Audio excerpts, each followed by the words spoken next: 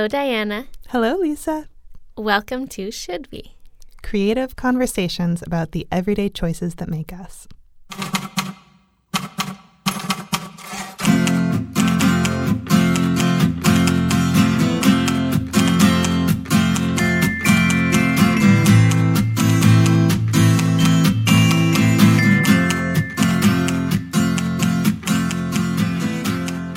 So, today we have our overarching question of should we give and take?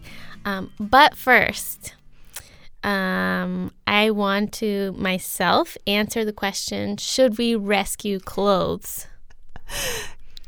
Lay it on us. Okay, so for those who have been listening, to the whole arc of our several seasons, you'll know that I have a constantly evolving relationship to clothes and shopping. So there was a while where I was really into Rent the Runway, and then there was a while where I was really out of it, and then there was a while where I came back to it. There was a while, I don't know, what else have I talked about? We did a whole segment on satin bomber jackets. Oh my goodness, yes. Okay, so here's where I'm at now, and it feels like a big shift for me. Okay, so how it happened was that I read an article in Darling magazine. The recent one that was called Selfless was the topic of the magazine, and the article was called Shopless, I think. It was basically about modern day slavery and how so many of the products that we use every day, especially clothing, are made by people who are essentially enslaved to working in unimaginable conditions with little to no pay, and I talked about child labor.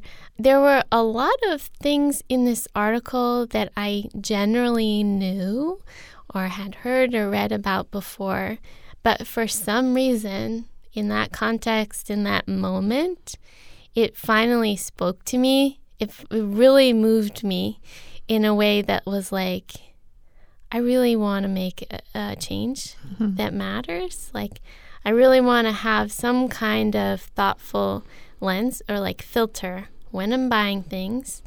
Am I doing the best that I can to make sure that it was produced in an ethical and sustainable way? And I thought, okay, what's the area I could start with in my life? And it was clothes. Definitely. It's got to be clothes. And some way I found my way to ThredUp. It is basically the answer to my aversion to secondhand shops. There are a couple of secondhand shops in my neighborhood that I really like because they are small and curated and not too overwhelming. But most of the time, when I go into a secondhand shop, I just kind of shut down with overwhelm and with the amount of work it takes to find a needle in a haystack. Well, ThredUp is in some ways a little overwhelming in that it's kind of if you could search Mall of America all at once with some filters but not enough of them. It's the variety is bigger than any department store. Because it's over time. It's all the different options that have been offered in department stores over time. So the first time I went to that site, I was I don't know, this is also, maybe it's too overwhelming for me. But then once I recommitted, I was no, let's see. Let's start with the small experiment. Can this actually work better for me? So what happened was I have a pair of pants. They're the best pants I've ever found in my life. And I thought, I got to get another pair of those pants. Hopefully they still sell them. I went to the store's website. They don't sell them anymore. I was devastated, but I was wait, ThredUp. So I went there. I looked for these pants, and guess what? They had them brand new. I mean, no tags on them, but no signs of wear. And for a tiny fraction of the original price. This is even better than if I had found them on the store's website. And then I can feel so good because I have not generated production of a new item. And those pants needed to be rescued. They did. They were waiting for you. They had them in my size. They had even like multiple pairs, multiple sizes. Wow. And when you go to the website, you'll be like, the clothes seem kind of wrinkled. I don't know what this is about. Like, for some reason, the way that they photograph clothes, like, they don't seem to get all the wrinkles out. Mm-hmm.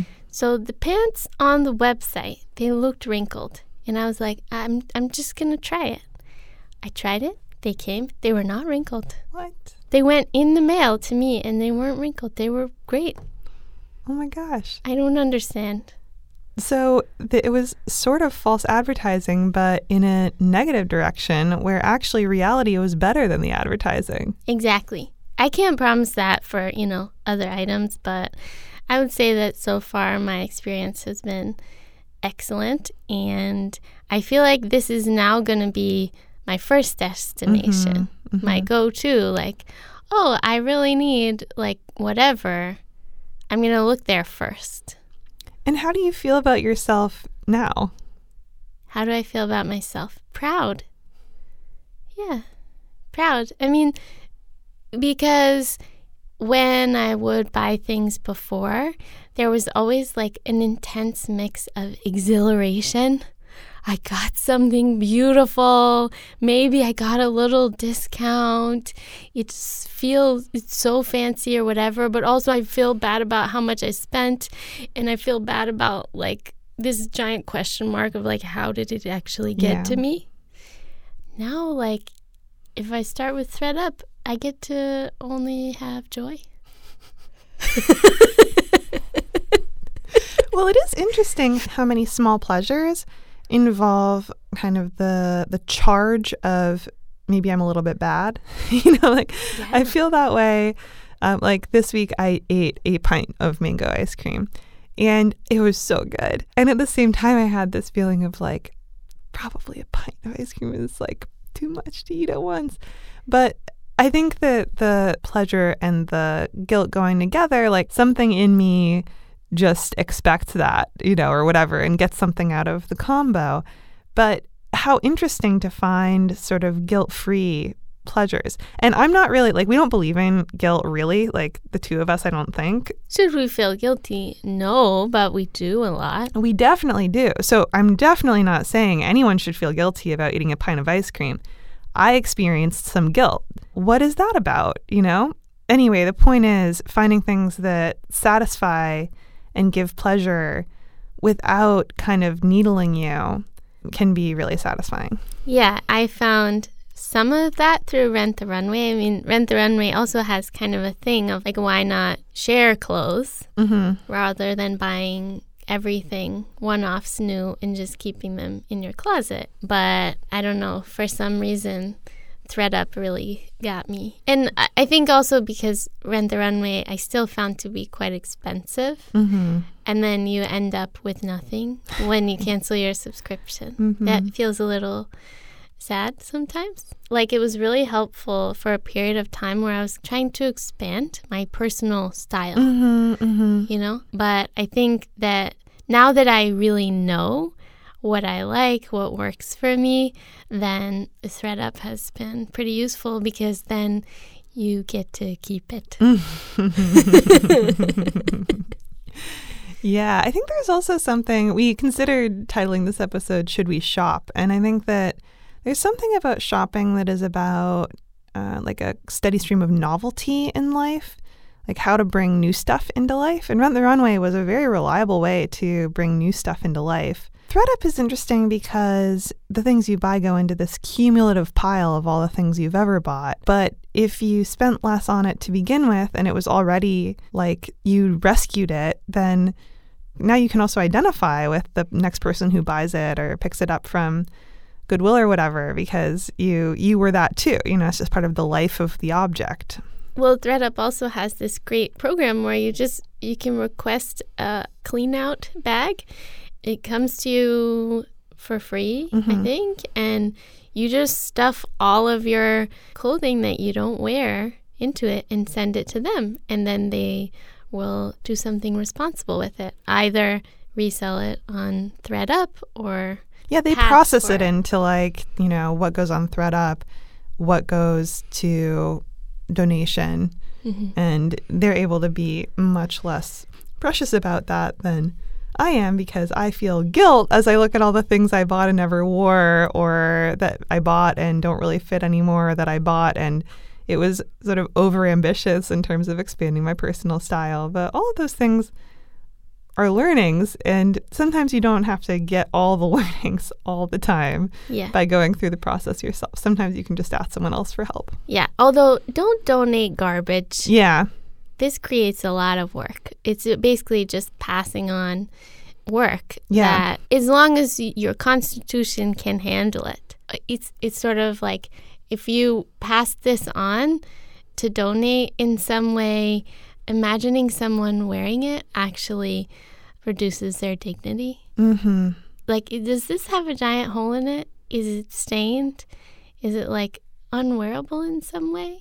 Don't add to a nonprofit's like burden of processing things like that. Yeah, and you had an experience with that, which is actually related to giving. Yeah. I had an experience where I volunteered to help process clothing donations. And I was just really shocked at the volume of things that get donated, which are clearly like someone just couldn't be honest with themselves that this article of clothing has reached the end of its life cycle. Yeah, it's interesting because I think that there's two types of guilt that can come up when we give away clothes or give away things. One is like, I never wore this, but that probably means it's in great condition. Yeah. So lean into that. Yes. And then the other type is like, I don't want to wear this anymore, but maybe someone else can find value in it, and therefore its story can continue when actually its story is over. Yeah.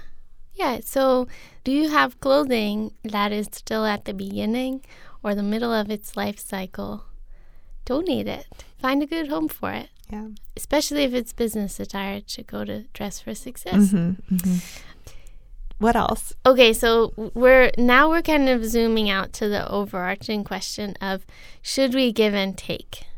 So, Diana, you read the book. I didn't. Oh, yeah. What did you get from the book Give and Take by Adam Grant? Well, the book made me feel pretty good, because I think that I sometimes worry that I'm too much of a softie or something.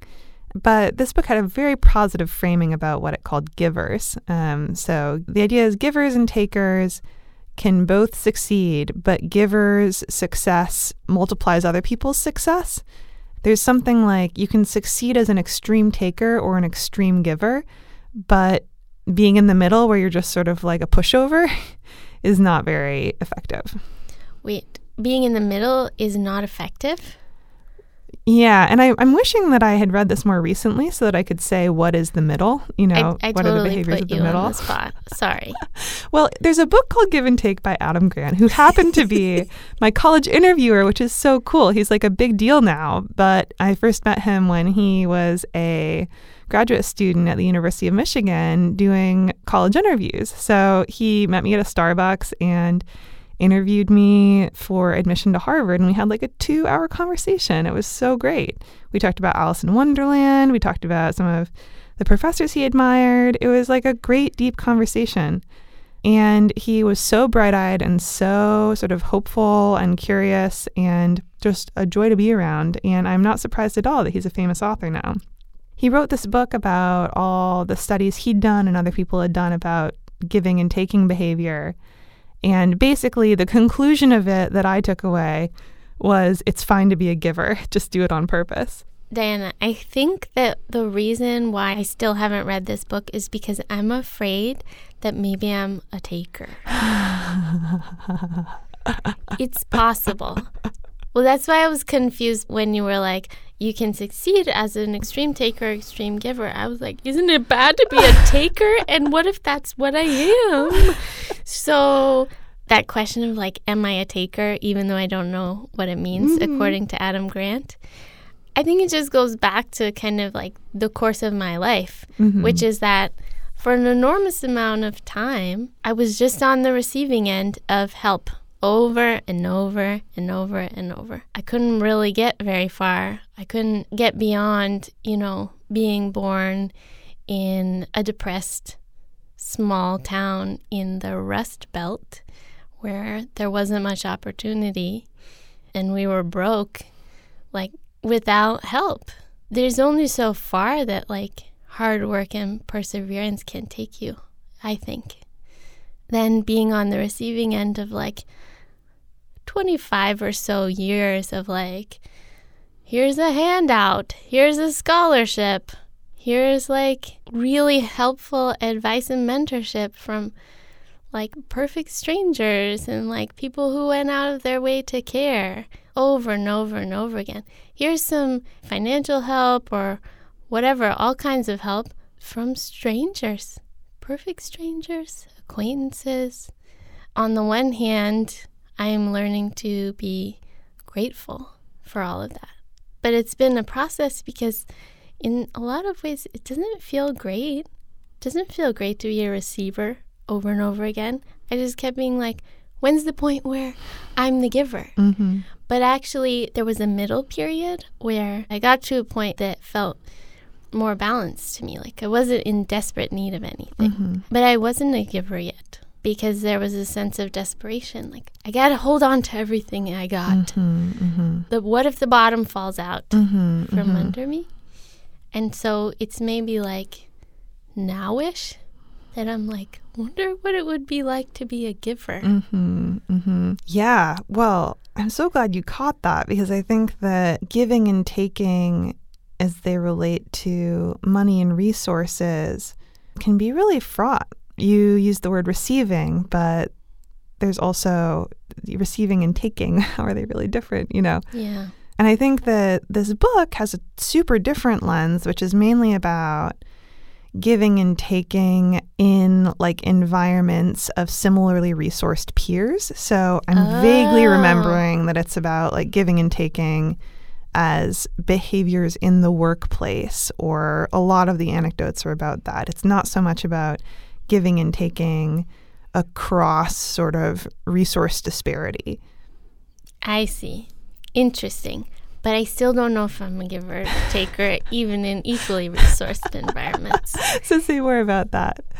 Well, I mean, I guess you don't necessarily know either. That's right. In that you've never really been in the workplace with me, although Making Should We has been a work. Yeah. I think I have examples from our relationship. For example, you helped me get my first job in technology. I didn't really help you get a job or anything. But you did. Until much later. Okay. Yeah. And you let me sleep on your couch. You were like, here's my couch, and I took it.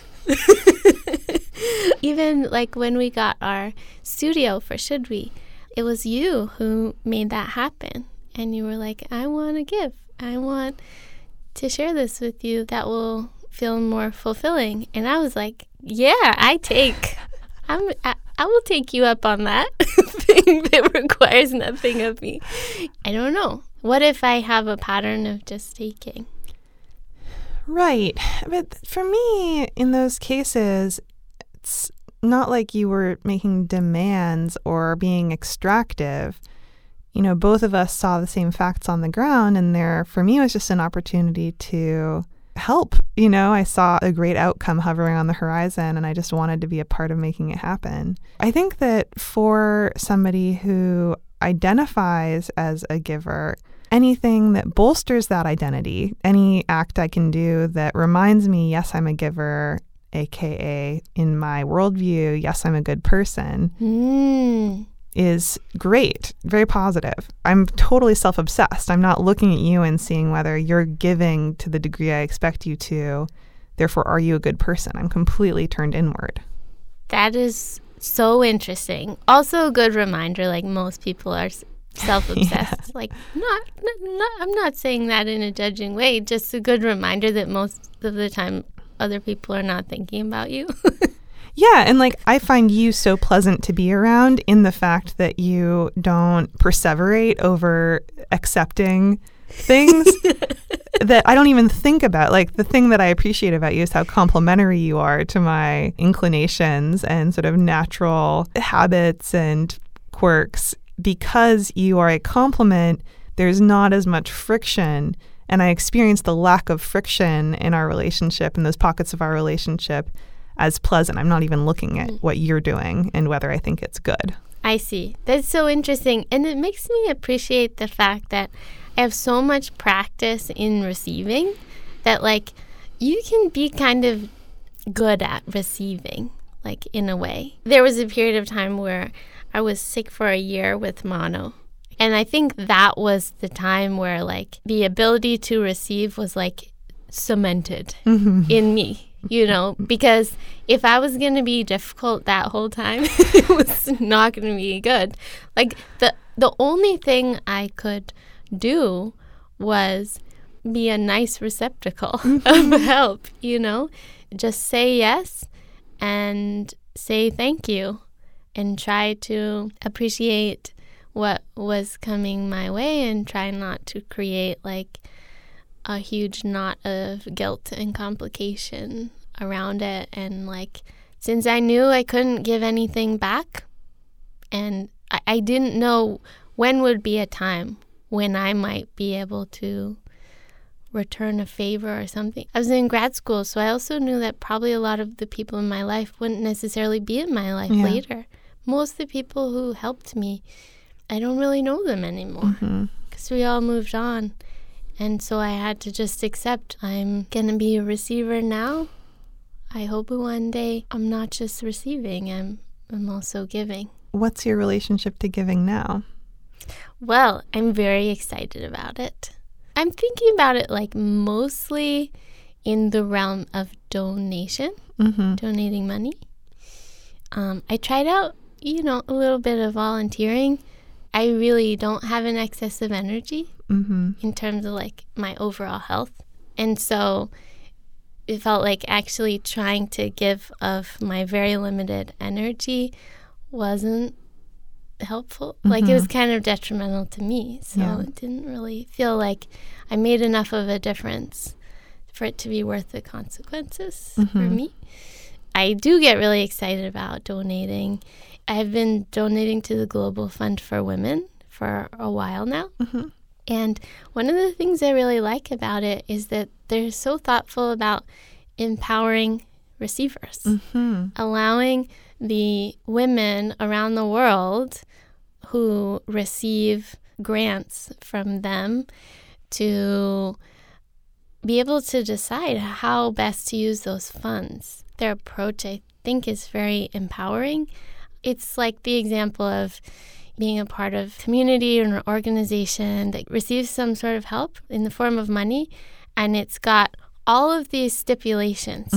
This $1 zillion must be used for curriculum development, and like all your house is just burned down. And you're like, great, what am I going to do with curriculum? I don't have a house. You know, like, so nice of you, person who knows nothing about what I'm dealing with, to be like, you know what you need? Curriculum. You know what I mean? You're going to learn your way out of this. Yeah. So, like, I think I really like supporting organizations that empower people and give them ownership. And then for a while, I thought I was donating to the ACLU. After I had listened to Call Your Girlfriend, there was this great moment in one of the episodes. Amina says, I got to take on another project or something. I got ACLU bills to pay. I just had this moment where I was like, that is so helpful to think about it as like bills to pay. There are certain things that it's our responsibility to support if we can. And so it's like, you pay your internet, you pay your utilities, you pay your ACLU bill. Another thing that I recently started donating to is Scholar Match, which I had discovered through their storefront in San Francisco. And I think so much of their approach to providing underprivileged students with the holistic support they need to go to college and get through it really resonated with me. I know so well that even a full scholarship actually isn't enough to like graduate from college. there are a lot of other things that seem like a given to a lot of students that you also need. For example, like, let's say you got into your dream school on the East Coast and you got a full scholarship, which you needed, or else you couldn't go. And then you get there, you're like, this place is cold. And I have all these clothes from growing up in, like, a warm place. Like, how are you going to get through 4 years if, like, you can't afford warm enough clothes? Mm-hmm. You know? Yeah, and both that and your Global Fund for Women storylines really focus on the basics. You know, like, it's hard to manage life without the basics in order. Any organization that recognizes that and is cool with the basics instead of insisting on only doing the glamorous work of trying to inspire or whatever, like, let's do the basics. Let's cover coats, and let's, even if we're doing something inspiring, like Scholar Match has a bunch of mentoring built in, let's also watch the basics. Yeah, I don't know if Scholar Match actually covers codes. There was a program like that at Harvard. Yeah. But they do help with a lot of the basics that are tangible and intangible. Mm-hmm. Things like, you know, who's going to help you make sense of this or that bureaucratic thing that comes up in college? Who's going to sit with you and, like, help you process what it feels like to fail, you know? Mm-hmm. And part of me has wanted to stay quiet because I'm in a moment of not giving that much to organizations. Like, I went through about a year of giving a lot of money every month to 6 different organizations on a recurring basis that, as longtime listeners will know, addressed all of my worst fears about what might happen under the current administration. And that seemed like the least I could do, and was one of the first things I did in the moments right after November 2016 to feel afloat, like feel like I was doing anything and feel like my immense fear had an outlet. Right now, I'm only giving on a recurring basis to an organization I volunteered with at the end of high school, 826 Michigan, which is actually related to Scholar Match. They're both part of the sort of 826 Valencia scheme of things. And 826 Michigan is a writing center. And just a long time ago, like while I lived in Berlin, I set up a monthly recurring donation. My internship manager is still there. She is actually in the band that created our theme song. Oh my goodness. Yeah. So it's all connected. And I think she listens. Hi. I still give there, but I wrapped up all my other recurring donations, partly because I felt like all of those were a reaction to fear and dread. I wanted to be more thoughtful about total impact. On the road to being more thoughtful, I took a break. And I'm in a break right now. And that's embarrassing to admit. While you're talking about ramping up, you know, I sort of ramped down, and I certainly have resources. What I try to hold in mind is that life is long, and I want to make the biggest difference I can in the long term. And so in the scheme of things, as long as this isn't like an opinionated, permanent thing, there will be ebb and flow, and I know I will give again. Mm-hmm. Yeah, as you wrote to me recently in Slack, there are seasons to everything. Yeah, totally.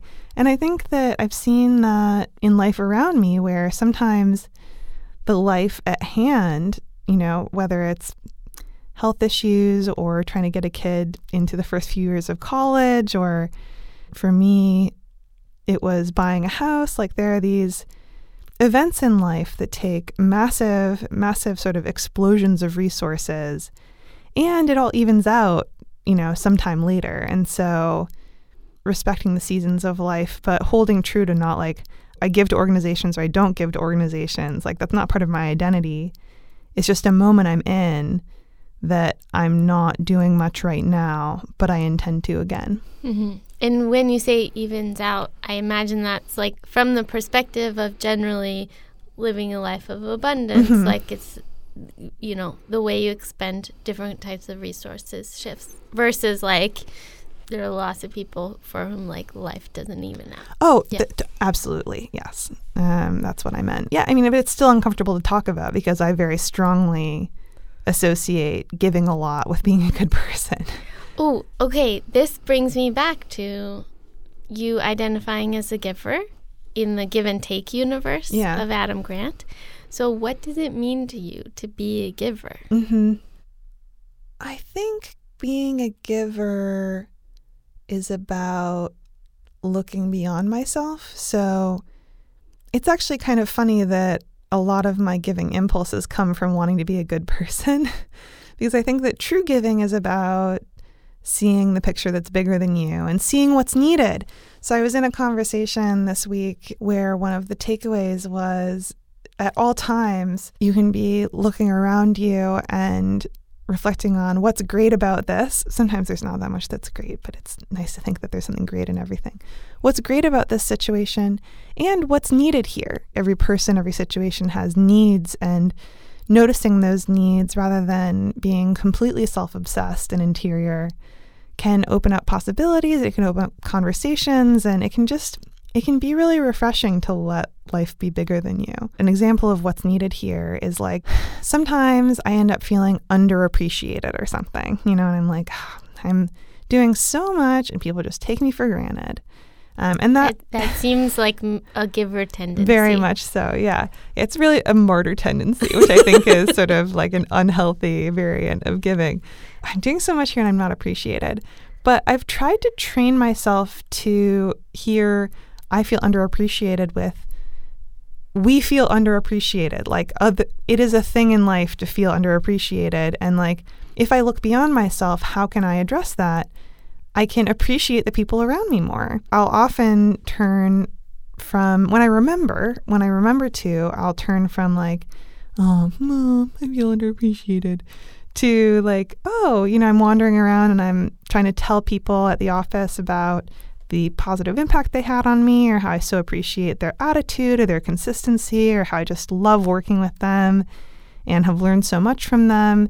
And that tends to turn around the ship because it's not so much that I need appreciation as that it seems like there's not enough appreciation in the air. Oh, interesting. And so it definitely creates some reciprocation. That is a side effect sometimes. If I express appreciation for someone else, they'll often express appreciation for me in return. But that's not the only reason I do it. It's not even the main reason I do it. I think the main thing I notice is that when there is more appreciation in the air, I'm able to breathe that air too. Mm-hmm.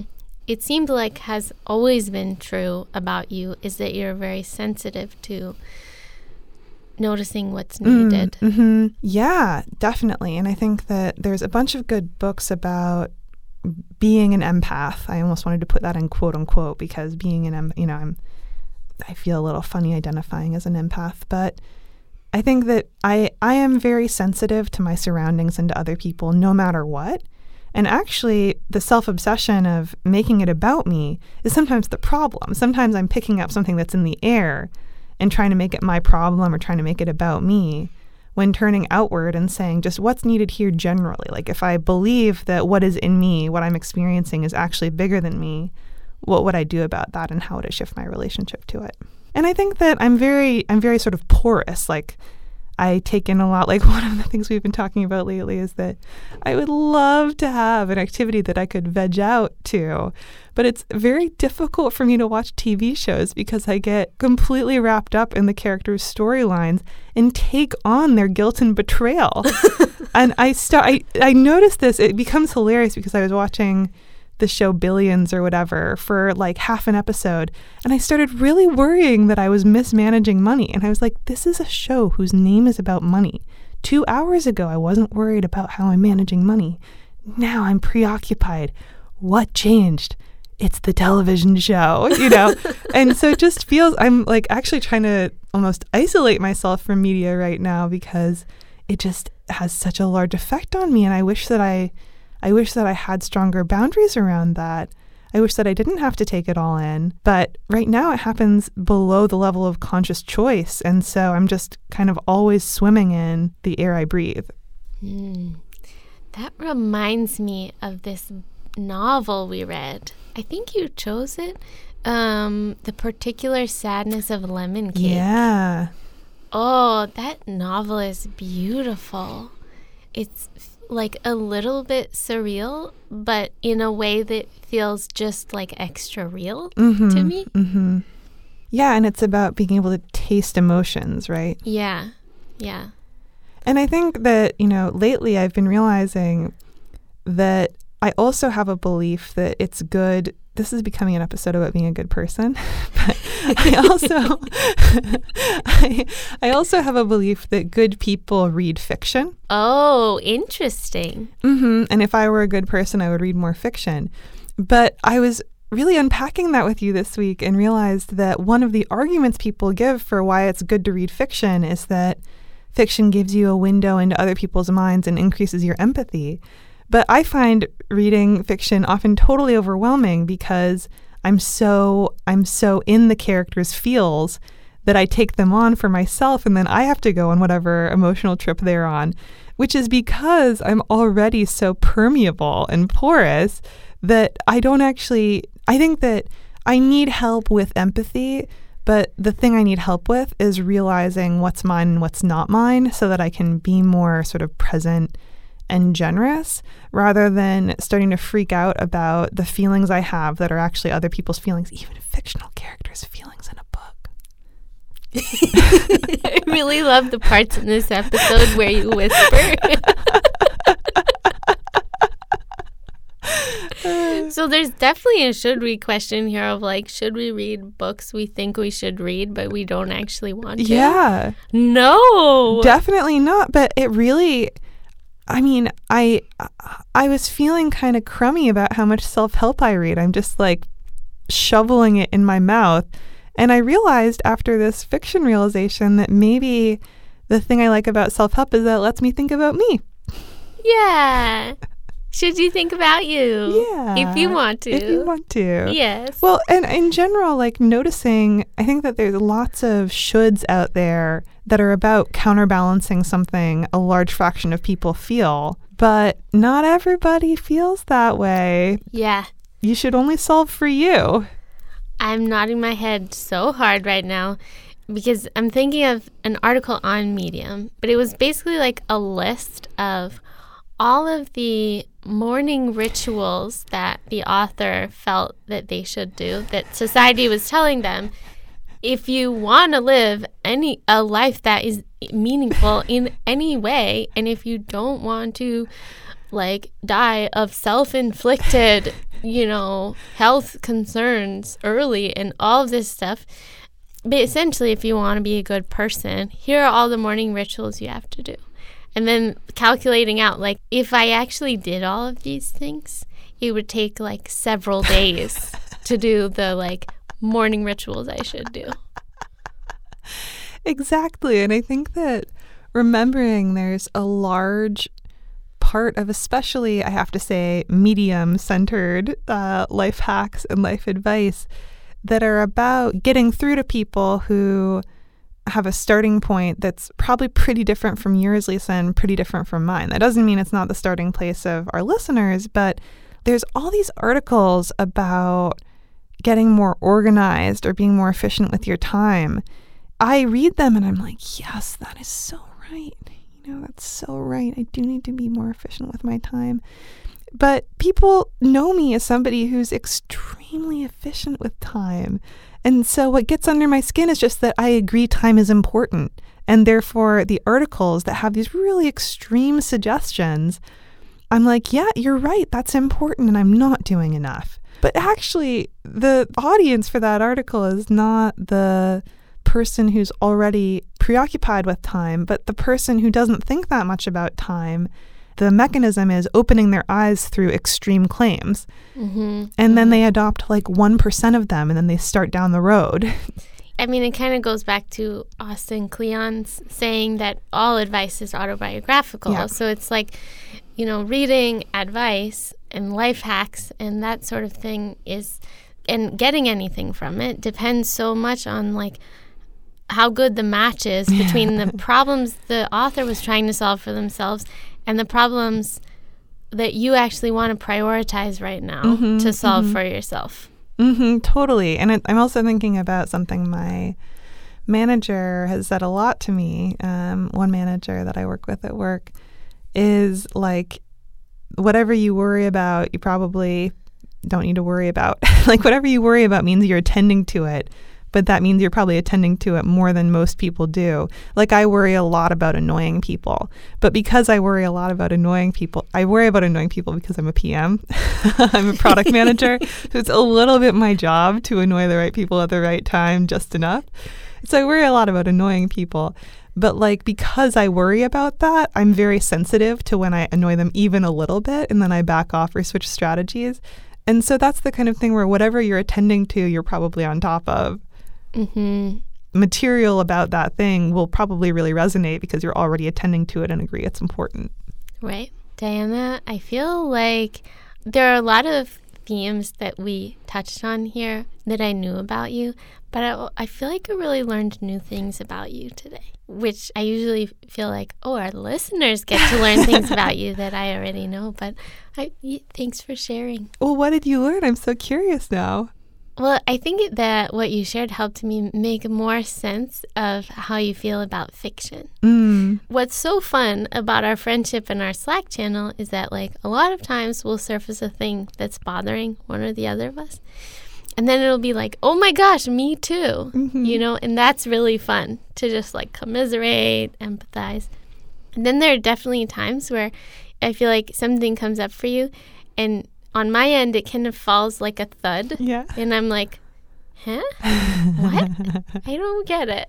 And then like you'll say more and I'm like, okay, I'm just going to like try to be accepting and supportive and try to make sure you don't feel like you're wrong or anything. But I'm like, I don't get it. I feel like now I get it. Yeah. Yeah, and I feel like realizing that a lot of my preoccupation with quote unquote being a good person is a luxury, and I just don't really want to be preoccupied with that anymore. Anyway, that's something I realized from what I said. Well, I think we'll leave it at that. Yeah. Thank you to our listeners for being there for us and for letting us be there for you through the medium of audio. Thank you to Women's Audio Mission for being our recording home. And thank you, Lisa. Oh, thank you, Diana. Should you tune in next time? We'll leave it to you.